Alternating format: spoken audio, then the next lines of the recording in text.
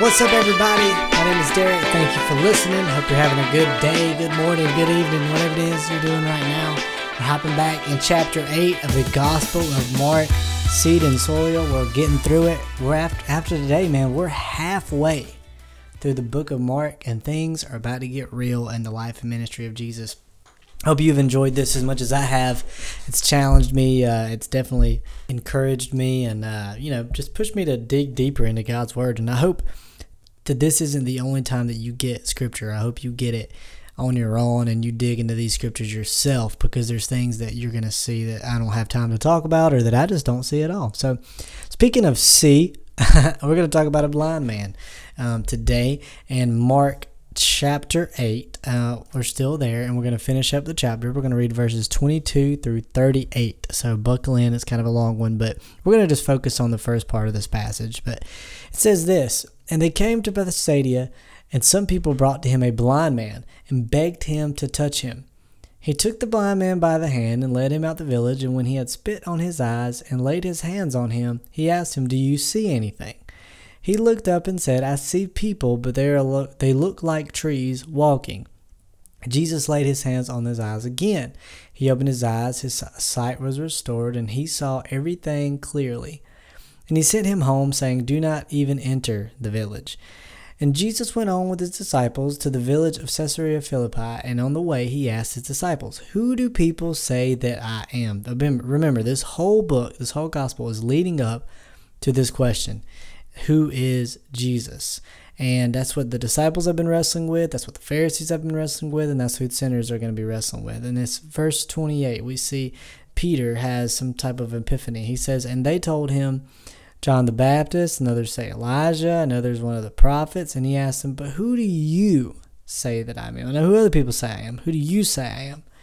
Peter steps up and answers them, says, "You are the Christ." And he strictly charges them to tell no one about him. And then he begins to teach the Son of Man must suffer many things and be rejected by the elders and the chief priests and the scribes and be killed, and after 3 days rise again. This is the first time that he started to teach this idea. It's like they understood a little bit about who he is, and obviously Peter has got a small understanding, but now what they need to understand moving forward is that this must happen. And so verse 32, "And he said this plainly, and Peter took him aside and began to rebuke him. But turning and seeing his disciples, he rebuked Peter and said, 'Get behind me, Satan, for you are not setting your mind on the things of God, but on the things of men.' And calling the crowd to him with his disciples, he said to them, 'If anyone would come after me, let him deny himself, take up his cross, and follow me. For whoever would save his life will lose it, and whoever loses his life for my sake and the gospel's sake will save it.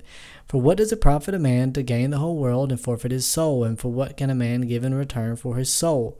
For whoever is ashamed of me and my words in this adulterous and sinful generation, of him will the Son of Man be ashamed when he comes in the glory of his Father with the holy angels."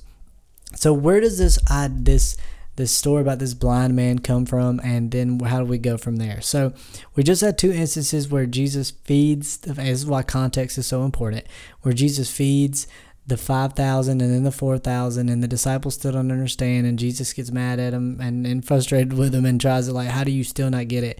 And then we get this idea of this, or we get this story of this blind man, and this is a direct, most scholars believe this is directly relating to the disciples being spiritually blind. Jesus has tried to heal them, but them not seeing and understanding is like, he has to do all this stuff to help them understand, and that's kind of like the dirt in the eye. And then here they do, Peter does see that that Jesus is the Christ, that he is the Messiah. That's almost like this blind man seeing the tree, like seeing people, but they look like trees walking. Which, by the way, side note, I just want to throw this out here. I mean, I guess he could have not been blind his whole life, but if he's blind, how does he know what trees look like? Also, do blind people, this is not being insensitive at all, I'm curious, genuinely curious, do blind people see, like, what do they see in their thoughts? Do they see color? Like, what do they see? Anyway, what do they think about? They've never seen anything. You know what I mean? Have you ever thought about that? Anyways, so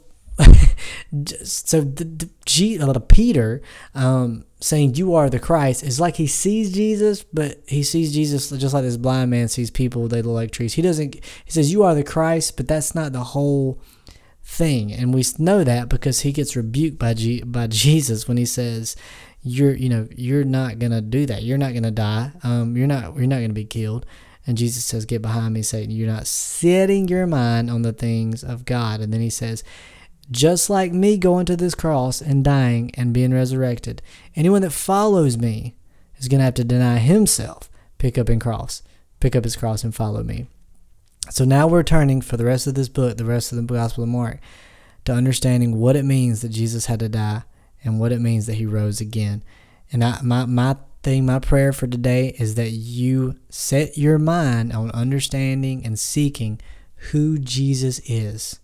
I know what other people say, just like Jesus said in verse 27. I know what people say, John the Baptist, Elijah, blah, blah. Verse 29, but who do you say that I am? May God give us complete spiritual healing when it comes to our vision on who we see him as. I hope you have a great day. Let's all seek Jesus together so we can see him clearly and who he really is.